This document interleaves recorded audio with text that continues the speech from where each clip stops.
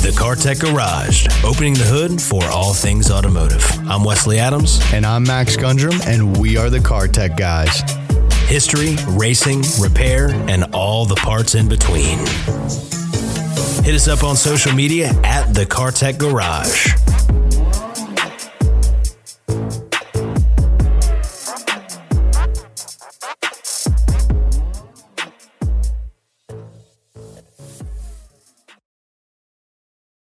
Welcome to the Car Tech Garage, everybody. This time we're going to cover This Week in Automotive History. This is a segment that we've been doing on our Cincinnati-based radio show for quite some time, and we're just going to keep it rolling, obviously. So do you plan on every week coming out with a little automotive history? Yeah, I mean, there's plenty to go around. Okay, so every week we'll throw one in there. I mean, maybe condense them every other week. We'll find out. We'll figure this out. Regardless, we're going to deliver some automotive history. Yeah, exactly. We're going to do our best to keep cars interesting. I just hope that you guys are interested. Mm-hmm. So let's go ahead and kick it off. Sunday, January 23rd, back in 1966. So on this day, Mr. Dan Gurney, you guys have probably heard of him, famous race car driver. He won his fourth consecutive Riverside 500, and he actually set a grand national record. His streak would be broken the following year, but he would win again at Riverside in 1968. So, 5 in total. And he was a wonderful driver. He won races in IndyCar, NASCAR, Can-Am, the Trans Am Series. He was actually the first of 3 drivers to have won races in sports cars, Formula One cars, NASCARs, and Indy cars. So he was number one. Yeah, there's only 2 other drivers that have also completed that same feat. Those 2 are Mario Andretti and Juan Pablo Montoya. Who? I'm just kidding.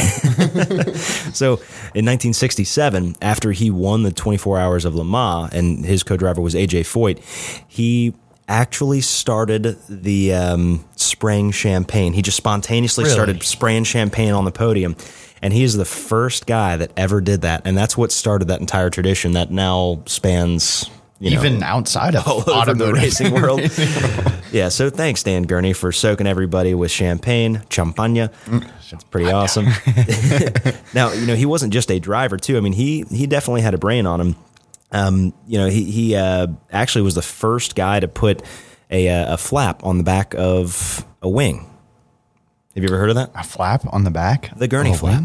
Yeah. So it was basically just like a right angle, 90-degree extension on the wing that provided significantly more downforce, but didn't actually come, with the cost of that much additional drag. And if you look at a lot of wings from, the 70s, 80s, and even into the 90s, you'll see that they still have that rough Gurney flap design. A lot of cars. On the sides, or what you're talking about? On the back of the wing. Okay. Yeah, so like you have the back of the wing and it just juts up at the very end. Okay, I see what you're saying now. Yeah, but he was the first guy to do that. And of course now aerodynamics have come a long way, but a lot of those simple principles, if you're building an at-home race car and you don't have, wind tunnel testing, then you put a Gurney flap on it and it gets you better performance. And a lot of people really don't take into account of aerodynamics, at least for a long time. They just try to make it go fast, and finally one day said, hey, if we make this cut through the air faster, maybe it'll go faster. Slippery. Yep. That's exactly He was also, another fun little fact that I found, he was also the first driver at a Grand Prix ever to use a full face helmet too. So also kind of an advocate for safety, which I can respect. If you don't live to your next race, you can't win it. You can't win your next race. All right, so we'll go on to the next one. January 24th, 1905. So this is way back, but on this date, it's really interesting. Incredibly, the flying mile world record, which was, before they actually had radar guns and everything. So they would actually do a flying mile and time it. So on this day, it was broken 3 different times by 3 different drivers in just 30 minutes. What? So crazy. The initial standing record was 92.3 miles an hour. That was broken by Louis Ross in a steam-powered racer that he called the Woggle Bug, which was a really famous car back in the day. Of course, this was over 100 years ago. And that car went 94.73, but 5 minutes later, that record was broken by a guy driving a Napier 6 named Arthur McDonald. He went 104 miles an hour. And then the final but unofficial world record for the mile went to this guy named H.L. Bowden, who was driving this car called the Flying Dutchman. It was a Mercedes, and he went 109 miles an hour. Now, he ended up getting disqualified, and the record went back to the guy in the Napier, Arthur McDonald, because Bowden's car ended up weighing more, I think it was 1,000 kilograms that it was allowed to weigh. So almost nothing? Yeah, not very heavy, but his car weighed more than that, so he was disqualified. But 3 times in 30 minutes, that's nuts. That must have been an exciting day right there. It really would have, and also to see some of the first cars ever to break 100 miles an hour, so that's kind of cool too. Mm-hmm. All right, taking it forward a little bit, January 25th, 1976. That's 45 years ago. Niki Lauda won the Brazilian Grand Prix. Now, Lauda's Ferrari, he took the checkered flag 21 seconds ahead of the second place finisher. This was actually one of the other races where James Hunt and Niki Lauda were kind of duking it out, because James Hunt actually took pole position on the race, and he did a 2-minute, 32-second lap in Interlagos, and I think Interlagos is just under 5 miles. So for a 76 F1 car, that's still blazing fast. But Niki Lauda ended up, coming out on top. He was like I won't say a robot when he drove, but he just drove so intelligently in every single race. Like, nothing was rash. Everything was premeditated. He didn't take anything, any sort of risk that wasn't certainly going to pay off for him. He was a spectacular driver. He was meticulous about every single movement that he made. Oh, without a doubt. He truly one of the greatest drivers ever to sit in an F1 car. No doubt about it. Undoubtedly. And I wouldn't consider him to be one of the most naturally gifted in terms of outright speed, but the game that he played, the way that he was able to actually take the politics of F1 and make them work in his favor was really, really cool. He's a very, very brilliant guy. All right, taking it back, way back this time. January 26th, 1891. 130 years ago, the inventor of the very first internal combustion engine, Nicholas Otto, died at just 58 years old. 58, too young. It's young life. Now, there had been, combustion engines that had been built before that. Back in 1861, there was this guy named Alphonse Rojas. He had invented and patented the concept of the 4-stroke engine, suck, squeeze, bang, blow, the intake, compression, ignition, and power strokes. Basically all the modern engines nowadays. Exactly, but his design actually had that vital compression of the mixture before ignition. But Otto took some of his designs, made it his own, and he was the first one to actually develop a practical running engine, machine that could actually produce power and work for somebody. The Otto...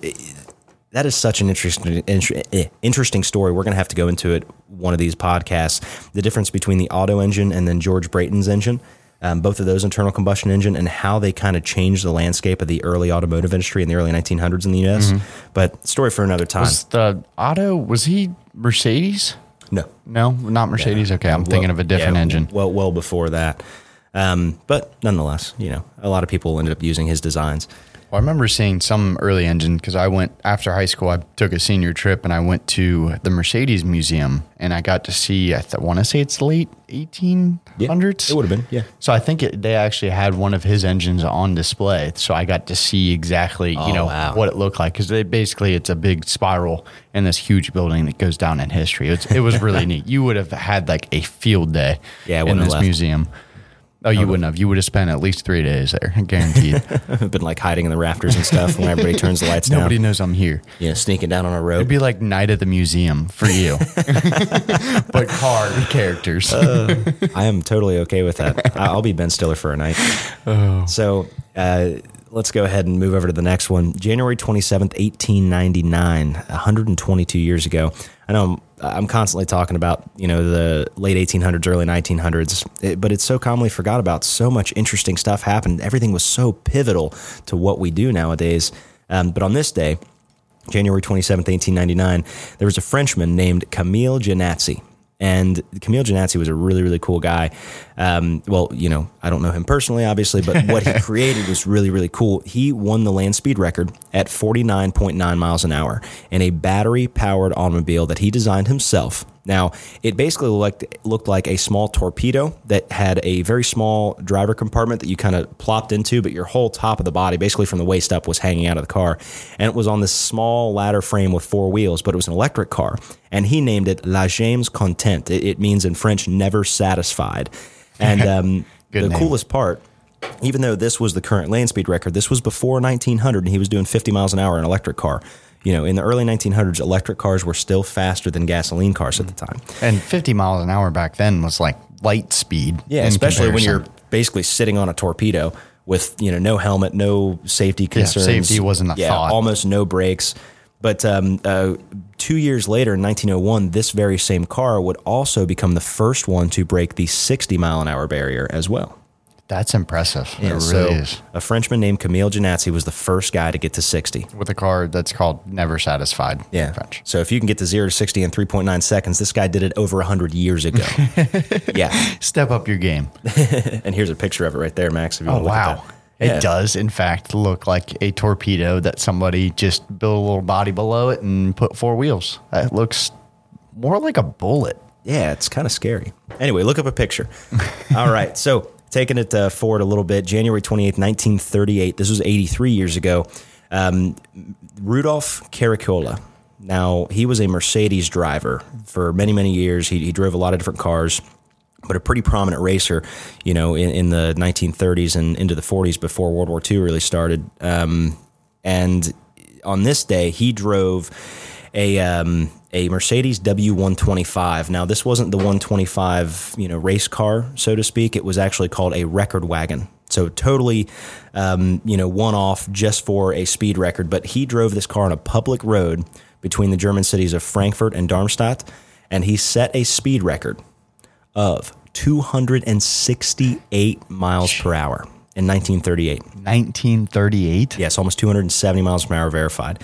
So, and that was in a Mercedes W125. They called it the record wagon. It was a very heavily modified and rebodied W125 Grand Prix racer. Now, that 268 miles per hour remained until very recently the record for top speed on a public road. Because any other speed record that's been tried has been done, you know, in a safe location like the Salt Flats or something like that, or of course on a racetrack where a couple people have went close to that and a little bit faster. And those are prime conditions, essentially. You know, still for almost racing. 270 miles. Yeah, that's insane. It's crazy. Now, the SSC Tautara, however the heck you pronounce it, Beautiful of course, car. That one has toppled it, or at least allegedly toppled it, you know, with its 300-mile-an-hour run outside of Las Vegas on a public roadway. Its most recent one that was verified, which was also beating this, but that was actually on a closed course. So it took 80 years, a little over 80 years, to beat that record. Yes. Now, some say this one still technically holds the record, but I have confidence that the SSC Tautara, even if it wasn't an actually verified over 300 miles an hour speed, I'm sure it went more than 268. You know, it just did. It's fast. Yeah, so that one kind of, you know, stole the crown. But for a car made in 1938 to hold the record for that long, I mean, this was one of the last great monsters from the 1930s, you know, before engine size restriction really came into play. You know, not many people know this, but race cars in the mid to late 1930s had more power than almost every car in the 3 decades following. That is insane to think about. Because they just started adding more mandates on what size, engine size and fuel economy and everything else to keep, you know, a competitive edge, or at least to keep everything within a competitive range, let's say, you know, to keep all the engines, you know, of similar size and similar power ratings. So the standard race trim W125, that was the Grand Prix racer, that had a supercharged straight 8 with about 600 horsepower. But the record wagon, they installed a huge V12 in it. And there were rumors, nobody ever dynoed the car, you know, but they said it was around the 800 horsepower mark, in between 750 and 800 horsepower. Which is a lot in 1938. It's still in a car that was of pretty similar size. You know, but they were monsters. I mean, underdeveloped tires, handling, and braking systems, you know, with that massive engine, you know, especially considering the speeds that they were capable of, that must have been, you know, crazy. You had to have had some grapefruits on you to drive that thing, you know. I mean, you put, you know, 300 horsepower in a car nowadays, and it's a little scary. Yeah, it's more than enough to get you thrown in jail. So the other thing, 90 minutes after Rudolph set his record, it was time for his rival to make an attempt as well. His name was Bernd Rosenmeyer. And he drove the Auto Union V16 Streamliner. Now, Auto Union, everybody knows about Auto Union, or at least a lot of you guys that are into automotive history, you know how they, Auto Union, Audi and Horch and DKW all formed into the Audi group, and that's where the four rings came from and all that stuff. But Auto Union was a huge race car manufacturer as well. But unfortunately, on this day, Rosemeyer lost his life. He was over 200 miles an hour. And in his final attempt, he veered off the road. He was thrown out of the cockpit at over 200 miles an hour and killed instantly. He was only 29 years old. I've got a couple of pictures of these too. The W125 record wagon, which looks awesome. Yeah, it almost looks like something out of like a sci-fi movie. It really does, like out of the Jetsons. And then the Auto Union V16 Streamliner, which was also a beast. I mean, these were both 700-800 horsepower cars with massive engines. Characteristics like Lamborghinis and Ferraris do nowadays. I mean, it looks very close to that body type. Yeah, and they kind of had like that teardrop shape. This was before the whole camback design. When people realize that a camback design, when you just chop the very end of the car off, it actually makes it more aerodynamic because it gives you that space to have a low pressure zone, as opposed to the air trying to stick all the way down on the teardrop shape. But nonetheless, these cars were capable of incredible speeds. And even that was before World War II. And it took all the way up until now to break that record. So let's move ahead a little bit. Actually, taking it even further back here, January 29th, 1886. This was 135 years ago. This one's really cool too because Carl Benz was issued the world's first patent for a practical internal combustion engine powered automobile. So this one, and you guys, of course, probably know it, the Benz patent motor wagon is what he called it. But it had tubular framework mounted on, Benz designed 1 horsepower, single cylinder, 1 liter engine. It was, I think, 950 some cc, something like that. But it only had 3 wheels, had like a tiller for the steering, for the steering, 2-seat buggy. But nonetheless, it was really, really cool because he actually took Nicholas Otto's design from 10 years earlier, refined it, and then put it in his motor wagon. So it was technically the very first car, back in 1886. Yeah. Pretty cool. Yeah, it's really cool. Yeah, nonetheless. All right, and then the last one here, January 30th, 1951, 70 years ago, Ferdinand Porsche died in Stuttgart, Germany. Of course, he was a legendary Austrian-German automotive engineer and designer. He died at age 75. So a little brief history of that, back in the early 1800s, he was actually employed by an electric car manufacturer called Lohner. And at 23, he ended up designing his own electric Porsche. They called it the Lohner Porsche. It wasn't really like a race car, and it was still in the early 1900s, so it didn't really matter too much, I guess, but it was pivotal for his life and, what he would go on to create. But the car was exhibited at the time, which was like the biggest automobile collection in Paris in 1900, and Porsche won the opportunity to design another prototype, which was a 4-wheel drive car with an electric motor in each wheel.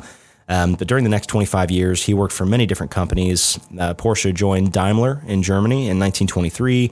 In 26, Daimler ended up merging with Benz. That's a whole other story, which, of course, provided Porsche with an opportunity to work on the Mercedes S and SSK projects. Now, those were race cars, tried and true race cars, and some of the most successful ones at the time. And shortly after that, in 1930, he decided to open up his own engineering office in Stuttgart. And in 1934, of course, tensions were rising, of course. The Third Reich was beginning to gain power, and Hitler actually ordered him in 1934 to design and build his first people's car, the Volkswagen, that it of course, now is known as a Beetle.